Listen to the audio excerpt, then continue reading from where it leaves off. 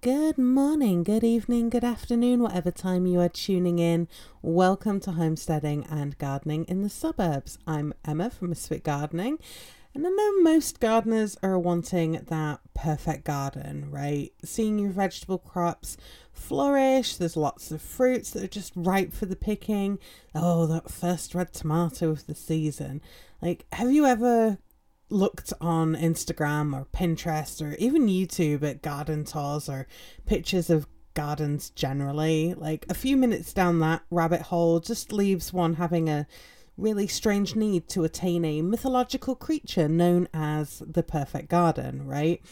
No garden is perfect. Not every garden has got, ideal soil or enough sun, right? Some of us have drainage problems, or, we don't have enough protection from the critters in our garden, right? Some people are battling squirrels that are constantly in their garden. Other people, it's raccoons, right? It really depends on what you have.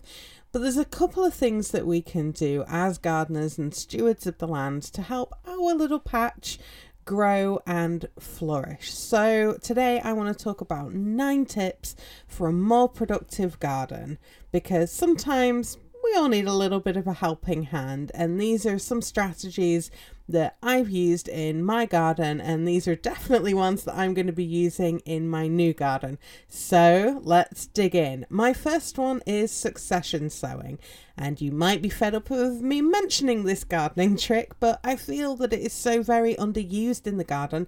It's worth mentioning repeatedly. Succession sowing is your friend, homesteaders, and you basically sow seeds every 2 weeks of fast-growing veggies to help keep your harvest going.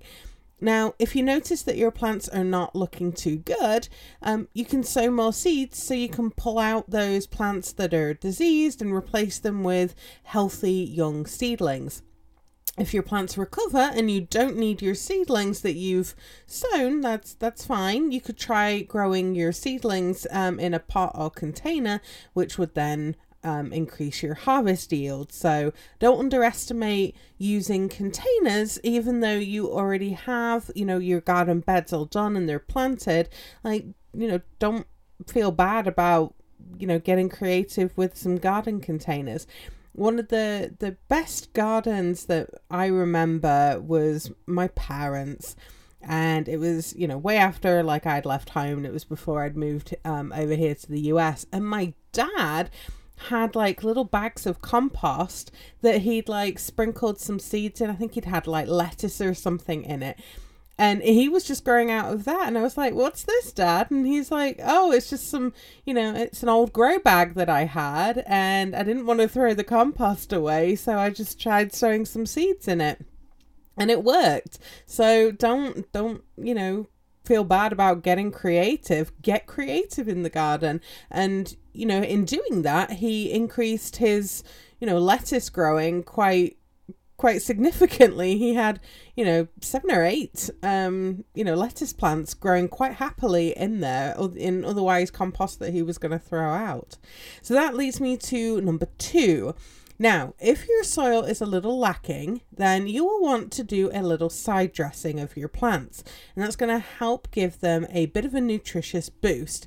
What is side dressing, Emma, you might be asking? Well, it is basically giving your plants a little snack by sprinkling a little compost or well-rotted manure or an organic unrelisted fertilizer around the base of your plants. It isn't something you do every week, but a couple of times throughout the growing season. I don't know why it's called side dressing. I've always known it as side dressing. It might be called something else.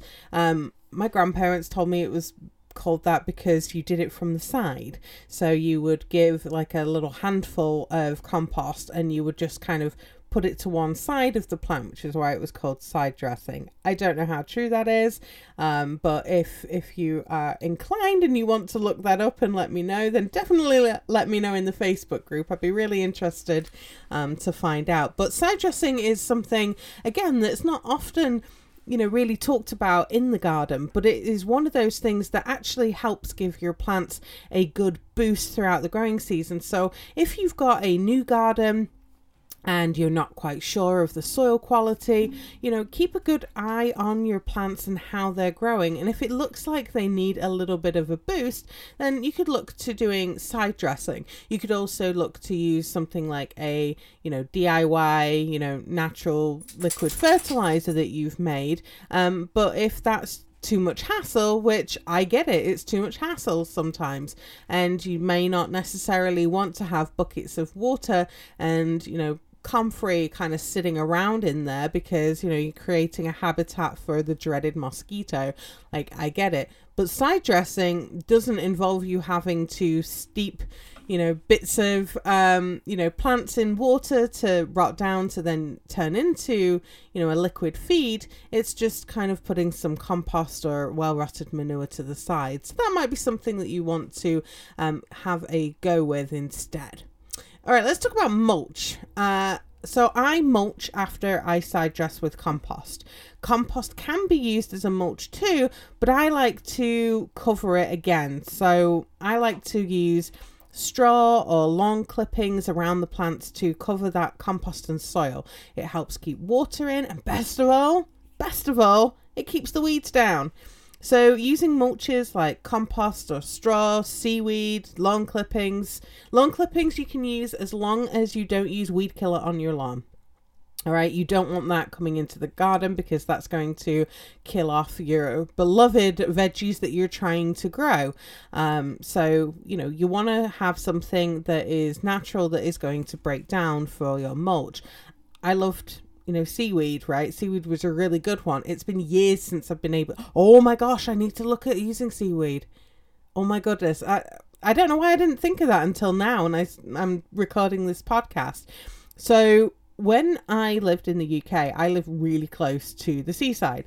So I would often, take the dogs for a walk on the beach, and I would, go for a run. It was a long time ago now. It's like donkey's years ago.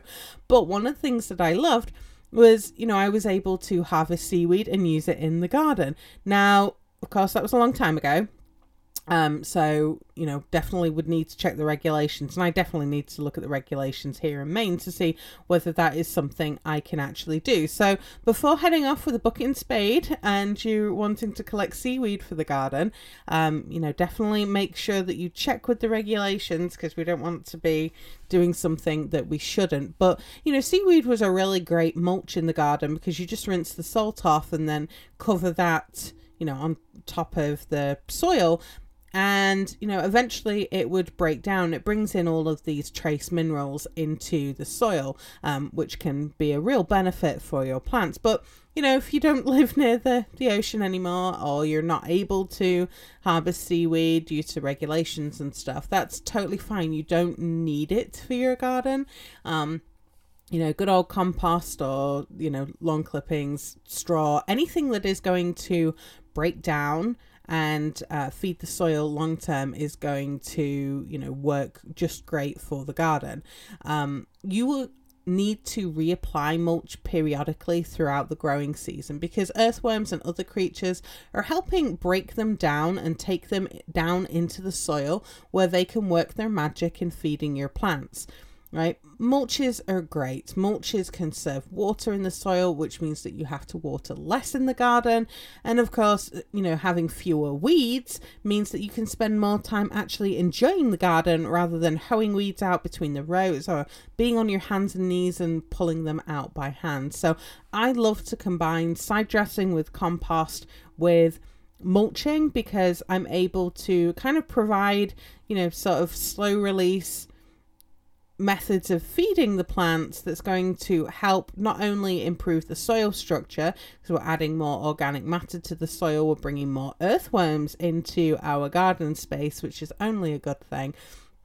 And of course, we're going to be having all those other benefits of, more nutrition, more moisture retention, and our plants are going to thank us for it. So that's another tip. All right, let's move on to tip number 4, which is the power of flowers. Companion plants are great. I have done a couple of podcasts and blog posts about them. And planting more flowers or flowering plants is going to help bring the pollinators that will help pollinate your edible flowering plants. So if you're seeing flowers on your squashes, your cucumbers, melons, watermelons, beans, peas, okra, chilies, sweet peppers, and eggplant, just to name a few, and you only see flowers but they're not forming fruit, then you might want to think about bringing in the pollinators. So if you've noticed a bit of a trend in the garden where you're growing these things but they're not setting fruits, or you just notice generally that there's not a lot of bees or other pollinators about, then try growing some flowers in and around the garden to help attract these things to where you're growing your veggies, right? You want to be thinking simple flowers because those seem to bring in the pollinators the best. So things like cosmos or nasturtium, petunia, scented blooms like Sweet William or bergamot are also lovely but very popular in other gardens, like particularly like kind of potager gardens or allotments in the UK. Like I saw Sweet William growing all the time. My grandmother grew Sweet William right by her garden patch. Oh, the scent of Sweet William and sweet peas. Sweet peas are not edible, neither's Sweet William, but the smell of those just kind of takes me back to my grandmother's garden, and she would have them growing, near the garden, but she was always very, careful to explain, like, you can't eat these are not edible. So she didn't have like the sweet peas growing in the garden where, us as kids could get them muddled up with the edible peas. So she kind of had them off to the side, but the sweet peas were just like alive with all of these pollinators there. And then, the pollinators then obviously saw, the flowers on the beans and the flowers on the actual peas, the edible peas, and all of the other plants that were growing in there that needed the pollination. So it was a great way to bring them in. But one of the things that, we don't just want to concentrate on our daytime pollinators. There's also pollinators at night. There's various moths that are, pollinators of loofah or gourds. And I think also bitter melon is another one that is pollinated at night by moths. So, having plants that are, evening scented, like night scented nicotiana, for example, those are going to help draw in those moths or the pollinators on an evening that are going to help with the pollination of your loofah and gourds and things like that. So if you're having trouble with some of these plants actually forming fruit, maybe also try growing some flowers as well. But if the flowers are not working, then there is always tip number 5, which is hand pollination. And if you're a bit impatient waiting for the bees to do their thing, I get it. I am probably one of the world's greatest impatient people, which is somewhat ironic with my garden because I'm quite patient at the garden. I'm pretty patient at crochet. But for the rest of the stuff, I'm very, very impatient. But hand pollinating is a good skill to have, especially if you are going to dig into the wonderful realm of plant breeding and seed saving. You'll need like a cotton swab or a fine paintbrush. They're a great tool for a beginner to pollinate stuff, right? You can pollinate peppers, eggplant, watermelon, squash, cucumbers, gourds, okra, peas, beans, right? There's so many plants that we can pollinate. And all that we do is we just pick up pollen from the anthers on the brush of the cotton swab, and then we're going to lightly brush that pollen over the stamen of the flower. And you want to do that on all of the open flowers on your plant or the plants that you're wanting to pollinate to increase those chances of fruit production. By fruit, I mean, a squash forming, a bean forming, a pepper forming, etc.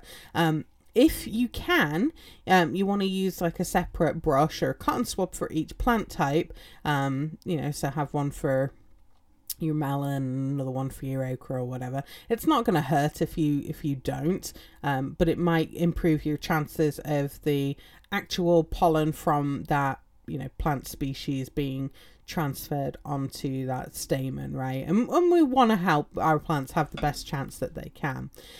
So if you're wanting to do a little heirloom seed saving and you only want to pollinate flowers of the same variety of several plants, so let's say that you have Amish melons and you have 3 plants in one area of the garden, and over on the other side of the garden you've got another melon variety that you're trying.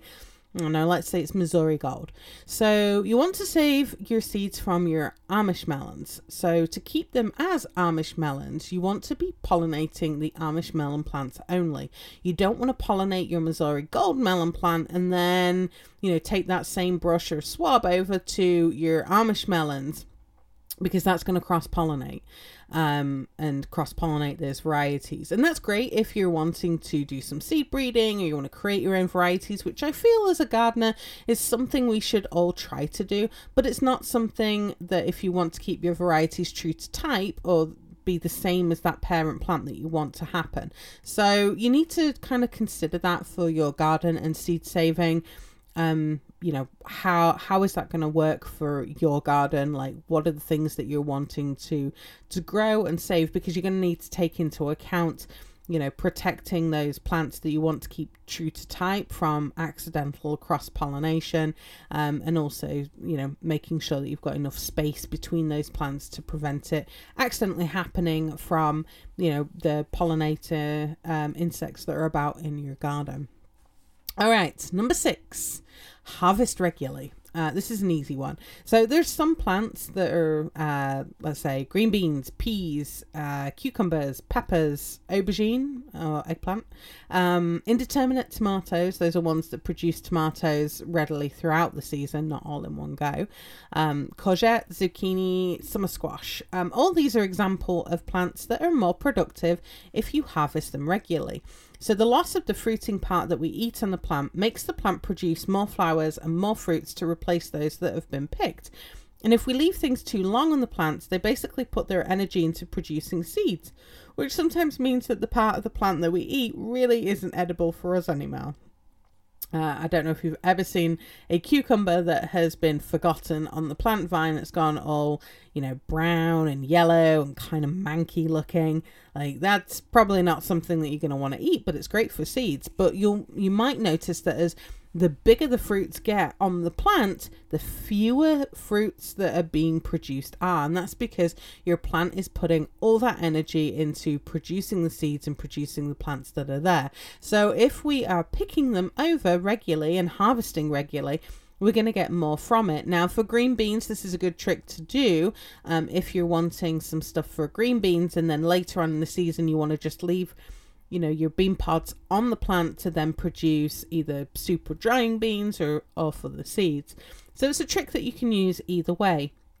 But just know that harvesting regularly means that you're going to improve that productivity of the garden with the plants that you have already growing. So it's a handy trick to think about and have in your gardening toolbox. All right, number 7 is shade. And this one takes a bit of planning and knowing your land, but you can use larger plants to provide shade to other plants that are a bit more sensitive to rising temperatures and sun damage. So try planting cauliflower or broccoli, lettuce as an example. Those ones readily kind of form flowering heads and bolt when it gets a little bit too hot. No, dog, I said bolt, not vault. Dog's right underneath the table as I'm recording this, and he's like, "Oh, you said my name." No, I didn't. Oh dear. So when plants are stressed out, certain plants will send up a flowering spike, right? We call that bolting or running to seed. And it's more common in, later on in the season when, the temperatures are a lot warmer, the sun's beating down a lot. So if we can figure out how our sun is moving across our garden, we can figure out like where the shade is going to be cast from taller growing plants. So if we planted our cauliflower and our broccoli and our lettuce in a position where a taller plant, I don't know, let's say sunflowers for example, are going to shade them in the afternoon, that's going to help reduce the amount of heat stress that they've got later on in the day. It's not going to prevent them from bolting or flowering completely, but it's going to help extend their growing a little bit longer in summer because they're having some respite from the sun. Now, if you don't have an opportunity to kind of figure out where things are going, or it's late in the season when you're listening to this and things are getting stressed out, or this also helps for peppers and tomatoes. Like in areas where super hot summers are, you can scorch the fruits on your plant. Sun scorch was a common issue that I had where I lived in Utah, depending on where the plants were growing.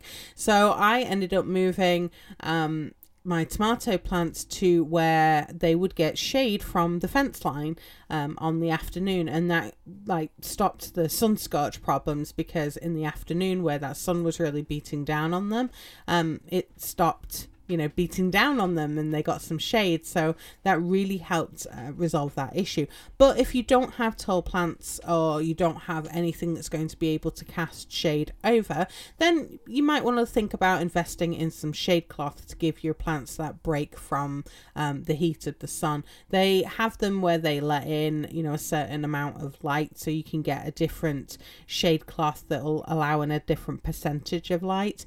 And that's going to help your plants keep growing, right? They need light to keep growing, but it will help prevent some of the problems caused by having all of that sun beating on them. So that's just a little tip for you. My next tip 8, and this is kind of a weird one, I guess, but it's don't be afraid.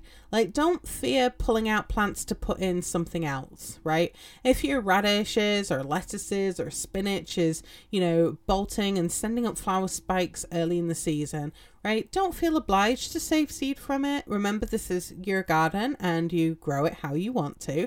I definitely don't save seed from the first plants that go to seed in the garden that are leafy greens or radishes. As I'm creating my landrace varieties for this homestead, I'm looking for plants that are slow to bolt, right? So I can get more pickings from the plants before that heat stresses them out and triggers flowering and seed saving. So I save seed from the plants that flower later in the season for those types of crops, right? I'm going to get more harvests from them. If it's early in the season, right, and let's say I see a lettuce that's showing signs of flowering, right, it's going to get tall and kind of weird looking, I'm going to pull it out and put it in the compost, and I will sow seed or transplant another seedling into the place. Now you might be wondering, what do I put in or sow in the place? And my answer to you, my friend, is that it really depends on where we are in the growing season. If the frost hasn't passed yet, I might sow another lettuce or a kale or a few carrots, maybe a beet or two. And sometimes it's just down to whatever seeds I have in my gardening basket, okay, at the time. There's nothing more to it than, oh, I've got these seeds already here. Oh, I'll just put some in there, right? If the frost has passed, then I have been known to sow a bush bean randomly. I love beans, as you guys may know already. But I also sow herbs like basil or cilantro and coriander, in the space. It just wants to be something that's small, something that's going to grow in that space, and something that's going to be relatively quick to grow, right? I'm not necessarily going to put in the space, a pumpkin vine or a tomato plant or something like that. But I might, if it's an area where I am growing something, just for the spring, and then once the last frost date in spring has passed, then I will want to be putting those, warm weather crops in there. Then I might, but that's what I mean by it really kind of depends on where we are in the growing season when those things sort of happen. The same goes for plants, bigger plants that are succumbing to disease, right? Let's talk about tomatoes, for example. If you've got a number of trusses on your tomato plant and you're trying to see if they will ripen before the rest of the plant dies off, right? If that plant is riddled with blight or something else, you're probably going to be better off cutting the trusses of the tomatoes off the plant, bringing those trusses of tomatoes inside, putting them by a sunny window and letting them ripen indoors, and pulling that diseased plant out of the garden, because you're going to reduce the risk of that disease spreading further in the garden. Sometimes it's better off to sacrifice that plant and pull it out to help everything else in your garden grow better, because certainly when it comes to diseased plants, like, I really don't want them hanging around in the garden, because the longer that they're there, the more likely they are to spread to the other plants that are nearby, which are doing okay for now. So don't be afraid to pull things up if you need to. It's okay, right? And, you know, even in the case of like the bigger tomato, right? Let's say that we had to whip that out because, you know, it's diseased, and, you know, okay, we've got some little tomatoes. They're not quite the size that I was hoping for, but I've got some tomatoes and they are ripening. They're going to ripen a lot slower, but they, you know, they will eventually ripen. You know, I could put something else in that space that's maybe not, you know, an issue for blight, right? I could maybe sow, I don't know, some root crops or something in the space. Maybe I'll put in some carrots, or maybe I'll put in some beets, right? I don't want to leave that space particularly. I can still use it to grow something, but I just have to grow something else in that space, if that makes sense. All right, and number 9. So the last one of today's podcast is try polyculture, and that's where you grow different plants together. It's also like companion planting, right? Some plants have total besties that they work well together, like tomato and basil or tomato and cilantro. They grow really well when they're together. I like to grow my herbs under my tomatoes. It makes them easier to pick, you know, pick things for dinner. Like, oh, okay, I've got some tomatoes. Oh, okay, I'll get some basil while I'm down here, right? You know, it makes it a lot easier for me. But, you know, you're also getting more from the space that you have by growing plants together. Beets and cilantro is another good one. Cucumber and radishes, carrots and onions, garlic and lettuce. Those grew well together for me too. There's so many different combination of plants that work well together, but of course the classic is the 3 sisters of corn, squash and beans, right? There's some planning that is needed when you do this though. The corn needs time to grow before you can plant your beans, because beans are really fast growing. They're going to overtake the corn. So you want to get your corn out first. They need to grow and become tall enough to actually provide a support for your climbing beans. So corn's usually the first to go in. When I've grown this method, I was able to grow beans and squash and sow those seeds at the same time. Now that I've moved, I don't know that I'm going to have that luxury, so it's going to be a bit of an experiment to find out. So it might be that the beans need to go in after the corn's grown a certain height.